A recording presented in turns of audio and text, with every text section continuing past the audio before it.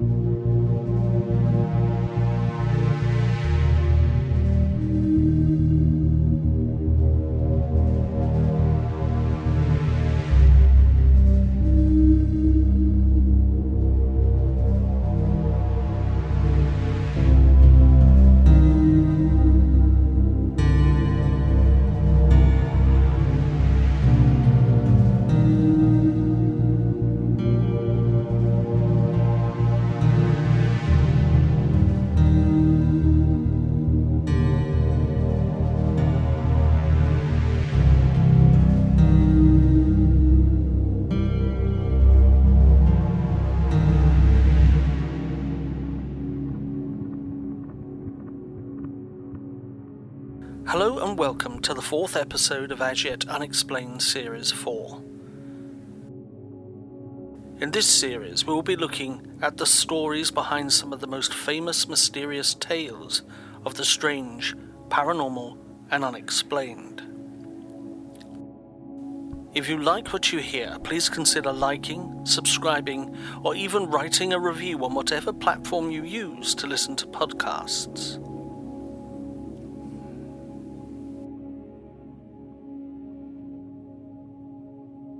As always, we like to remind the listener that within this podcast is the possibility of descriptions of murder and death, and you should be cautious if you find such things distressing.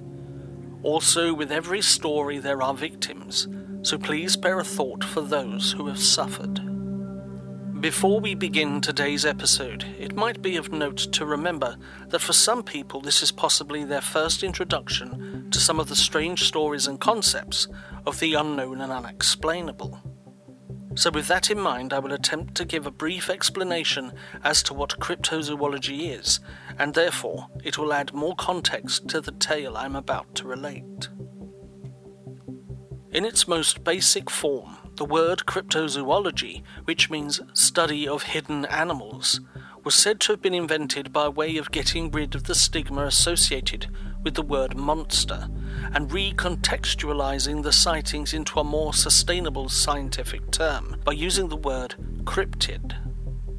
Not all things unknown and ugly are monsters, and inversely not all things fair are friendly. Cryptozoology is the study of these unknown or mythical creatures, of centuries-old myths and folklore that walk and cohabit this world with us to this very day. People are still reporting sightings in numerous situations. Their mission is to determine whether or not cryptids exist, and they accomplish this by examining the evidence of eyewitnesses, fossils, archaeological digs, geological and cultural histories. Some of the most remembered and witnessed cryptids are Bigfoot, Sasquatch, the Loch Ness Monster, El Chupacabra, and the Yeti of Nepal, India, and China. Without the mindset of cryptozoology and the meticulous research and study that goes into it, we would not have discovered many additional creatures that had previously been thought of as mythological and the products of fanciful imaginations. The platypus and the kimono dragon are a few examples of this. Today's episode looks at encounters of a cryptid that spans several decades, and overall, the description and behaviours all seem to conform to the habit patterns of a consistent unknown species of creature. Our story begins in Loveland, a city in the southwestern region of Ohio in the United States. Loveland, which is part of the greater Cincinnati region, is located near Interstate 275, exit 52, and is northeast of Cincinnati's city boundaries. It crosses the Little Miami River and nowadays sports a rough population of 13,145 people. May 1955. This first encounter is usually told in one of three ways, each one very similar but with varying degrees of difference. I will highlight these as they come up. It was May 1955 at approximately 3:30 a.m. when our story begins. An unnamed business person was driving through Claremont County along the Miami River and was just on the outskirts of Loveland. The sun was well and truly set, and the anticipation of dawn was on the mind of our traveller, who was on the highway alone. It was when the business person crossed a poorly lit bridge. The Little Miami River and other streams in the vicinity are crisscrossed by several of these bridges due to the topography and layout, that he was startled to see three shapes that resembled human form lurking in the deep darkness at the side of the road. The man parked his car on the opposite side of the road and stood there for around 3 minutes, open-mouthed, staring at the scene before him. The salesperson stood there dumbfounded, watching these three shapes that were humanoid yet frog-like. The creatures were oblivious to the fact that they were being watched initially. They were all around 3.5 feet tall, with thick-looking leathery skin and webbed hands and feet, uneven chests, and they had huge mouths without lips, according to the salesperson. Instead of hair, they had huge eyes, large jaws, and deep grooves on their heads. They were bipedal and firmly standing straight, not like how a dog or a cat can momentarily stand on their hind legs and approximate bipedal walking for a small distance. This was firm, assertive, upright walking. Variations of this tale have the business person observe one of the creatures on a bridge, and a third variation has stated that the entities were under the bridge. Fear had started to grip the salesperson, and in a panic, he decided what he was observing was not a sight for humans to see, and thusly decided to flee. At that point, the creatures realized they were being observed by the salesperson, and one of them decided to possibly take the offensive. The creature then rose to its feet and wielded a cylindrical metal device, which has been subsequently referred to as a wand, above its head, and it emitted flashes, sparks, and other light pulses in the direction of the business person. This only intensified the businessman's need to escape, and he started to run faster back to his car. The businessman said that the environment had the odor of hay and almonds.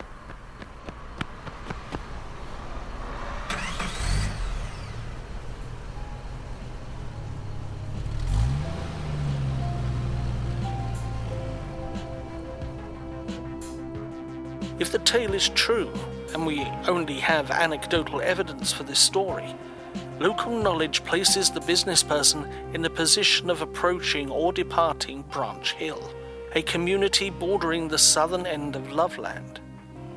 It is also of note that the majority of the side roads heading to and from Loveland, particularly at the bridge sections, are not adequately illuminated. August 1955.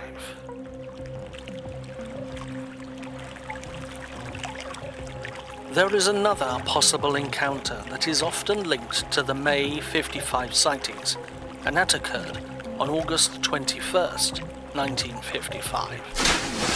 A Miss Darwin Johnson was swimming in the Ohio River in Evansville, Indiana, when she claimed that she was assaulted by some sort of amphibious or underwater monster. She felt something strike her from beneath the waves, and then firmly grab her knee. In the flurry of legs and splashing water, the creature took further liberties by grabbing Miss Johnson all over her legs and thighs in an attempt to drag her body deep beneath the waves to its own dominion.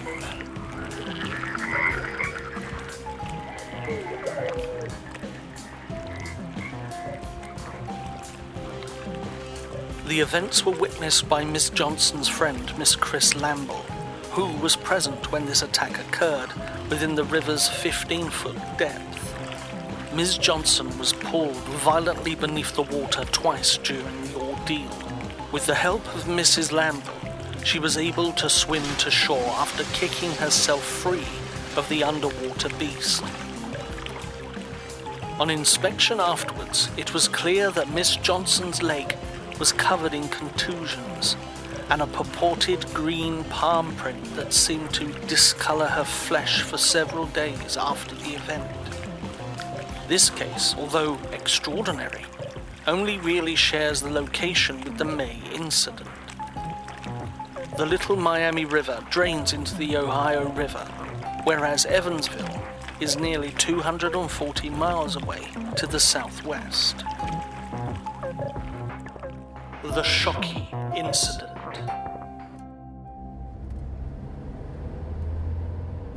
It was March the 3rd, 1972, at around 1:00 a.m., some 17 years after the original sighting by the business person, that Officer Ray Shockey was riding on Riverside Drive into Loveland.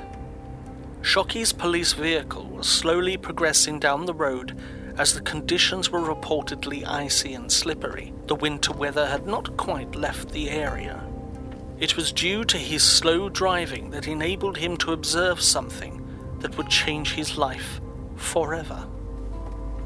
Initially, Shockey thought that the shape on the edge of the road was an injured dog, which needed assistance, or possibly its corpse would have needed moving out of the road for users' safety in this cold weather. The shape then suddenly darted across the road, thus prompting the officer to slam on his brakes to avoid colliding with it. The thing was clearly visible in the officer's headlights after he was halted. Shockey reported that the thing was crouched like a frog, with leathery skin like a lizard. The monster then raised itself up into a bipedal position and stood straight. It was 3 to 4 feet tall, with an estimated weight of 50 to 75 pounds. It swiftly turned its head to look directly at the officer. The frogman finally turned around and descended into the Little Miami River, climbing over the guard barrier as it went.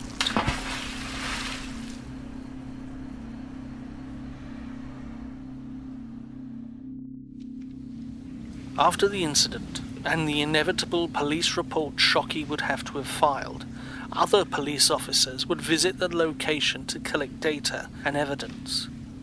Their investigation discovered that the guardrail had significant abrasions exactly where the creature was said to have climbed over this metal barrier.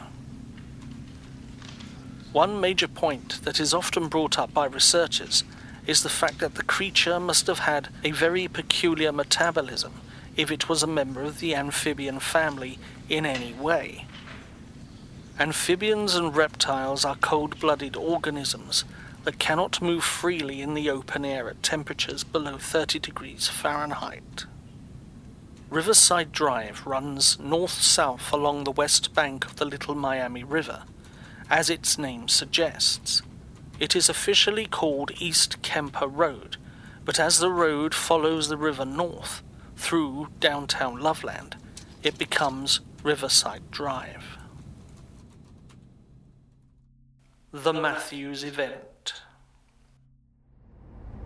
2 weeks later, Officer Mark Matthews was to have an experience of his own on St. Patrick's Day whilst driving down Kemper Road. In the centre of Kemper Road, Matthews spotted something heaped and squatted on the side of that road.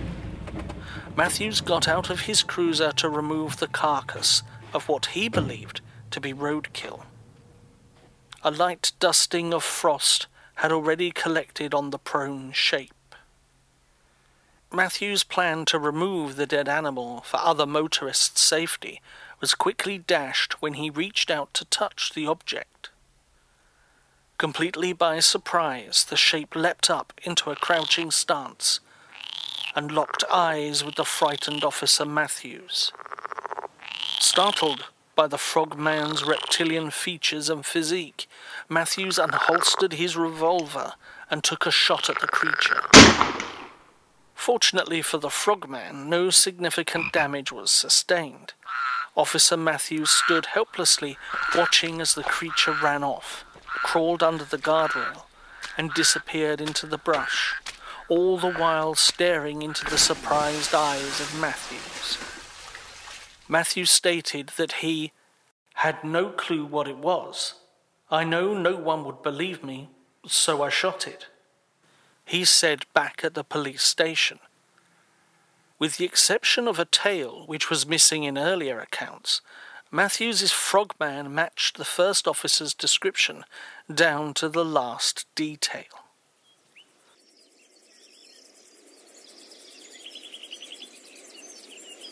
Officer Matthews has gone back on his story in the years since these incidents. He now maintains that the unidentified creature was simply a huge reptile that had gotten away from its owner. Matthews also claimed that the sole reason he fired at the monster was to support Officer Shockey's claim, a statement that predictably was seen with skepticism by their superiors. The new version of the account now states that Matthews did in fact shoot the creature and then collected the carcass and put it in his trunk. He would state that it was a giant iguana around 3 or 3.5 feet long. According to Matthews, who could not recognize it right away since it was missing a tail, the iguana may have been someone's pet that could have possibly become unmanageable.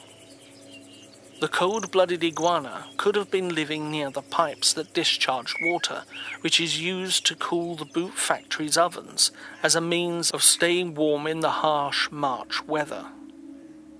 Whether Matthews' change of heart was prompted by criticism or a faded recall of an event that occurred 30 years ago, the fact remains that his own testimony contradicts his subsequent retraction.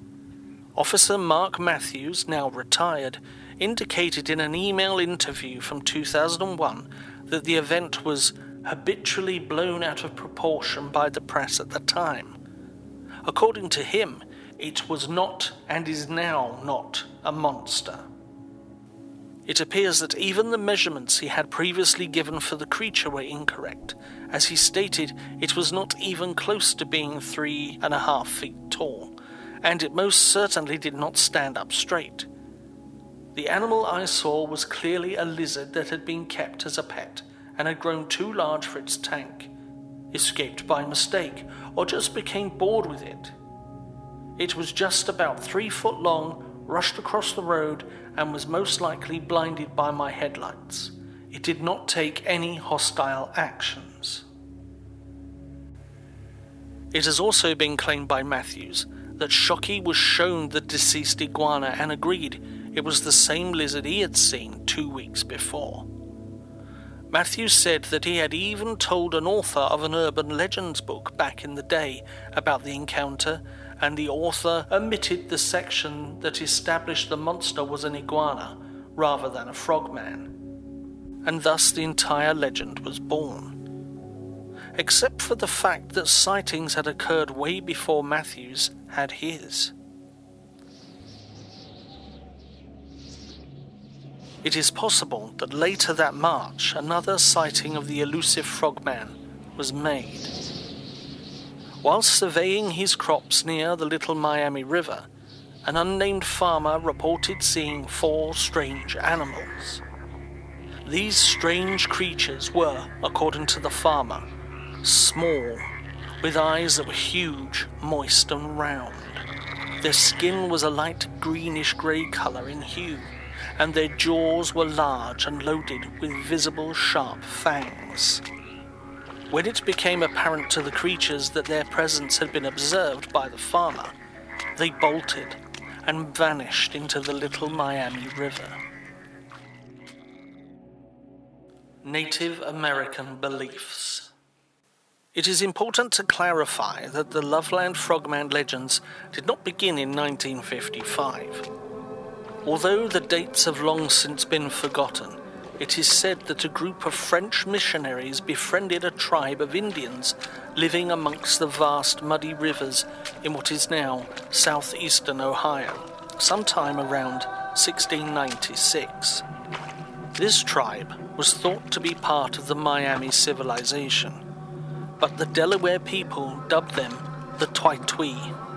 The Twi-Twi's forewarned the French about the Little Miami River Devil.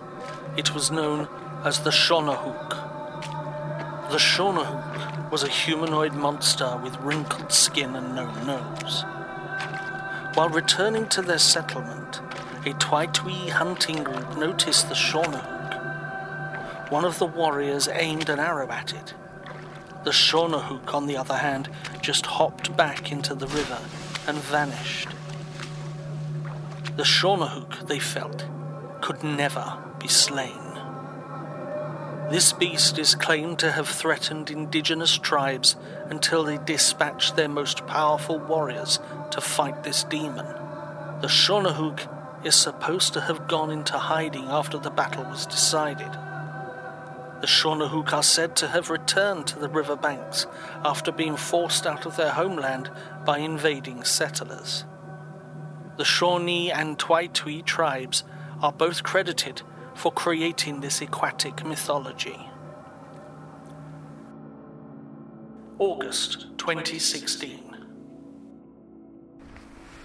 On a Wednesday in August of 2016, the most recent sighting that drew notice occurred. That night, between Loveland Madeira Road and Lake Isabella, Sam Jacobs and his girlfriend were playing Pokemon Go. This was reported by local Cincinnati TV stations. Jacobs stated in an email that a night of fun turned into a terrifying story of terror when they came across the alleged frog.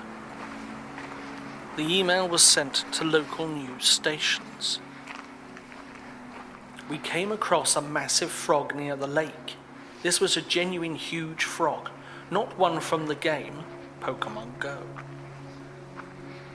Because I've never seen one so enormous before, I snapped a few photos and recorded a video. The creature then rose up and began walking on its hind legs. The frog was around 4 feet tall. Sam Jacobs took images of the monster, but the light was so dim that just a pair of glowing eyes and an indeterminate figure could be seen when brightened using computer software. When they arrived at Jacobs' girlfriend's house, her parents informed them of the Frogman tale. Until August the 5th, 2016, the narrative was given a brief airing. Jacobs fully understood why some people would not believe in his insane story, to which he replied that, "I vow on my grandmother's grave that this is the truth. I am not sure if it was a frogman or not, or simply a huge frog. In any case, it is unlike anything I have ever seen." So was that the frogman from legend, or was it only a large frog? Jacobs was undecided.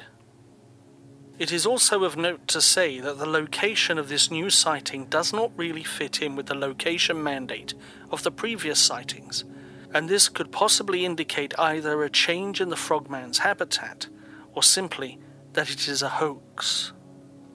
It has been subsequently revealed from sources that I could not authenticate that the frogman was eventually found out to be a local teenager dressed as a frog from a high school. It is of course possible that after all the sightings that have occurred over the years, that some of them are complete fabrications, made by people seeking attention.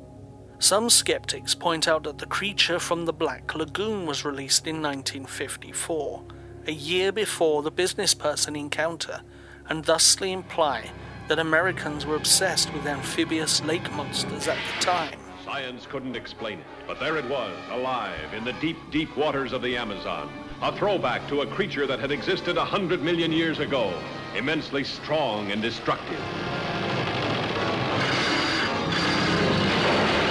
A woman's beauty, the bait that brought it out of its lair. Sea underwater thrills never photographed before. See titanic underwater battles never dreamed of before in this most terrifying of the science fiction adventures.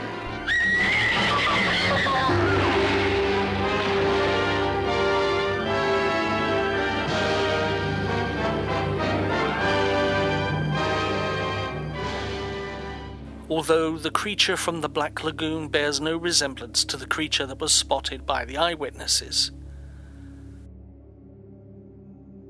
Like most cryptid encounters, it is always the witness that has to bear the responsibility of the burden of proof. They are instantly dismissed as crackpots, when in actual fact there is as much evidence to prove they did see it as there is for them not seeing it.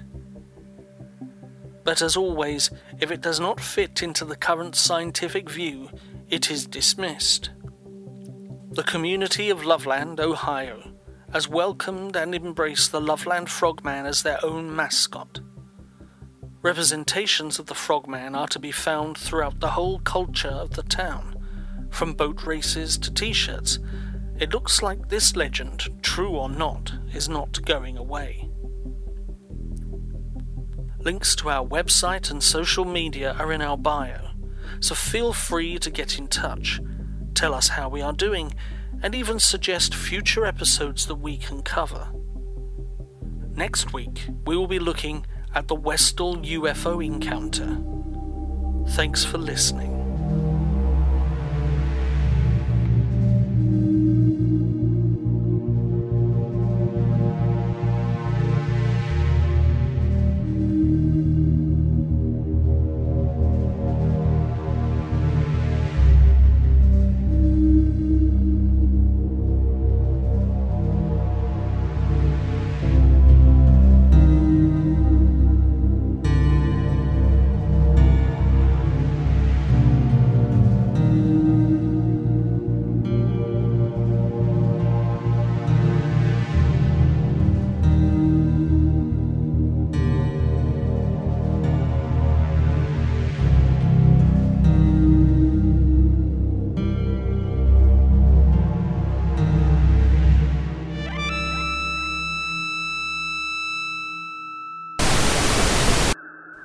If you are listening to this message, then the subliminal frequency has successfully calibrated to your mind.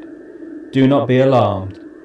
I am here to advise you to explore the Occultaria of Albion. The Occultaria of Albion is both a written series as well as a podcast. It explores various locations where paranormal and supernatural events have occurred.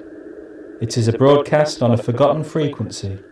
Hauntings, time slips, cryptids, cults, and more are investigated and examined.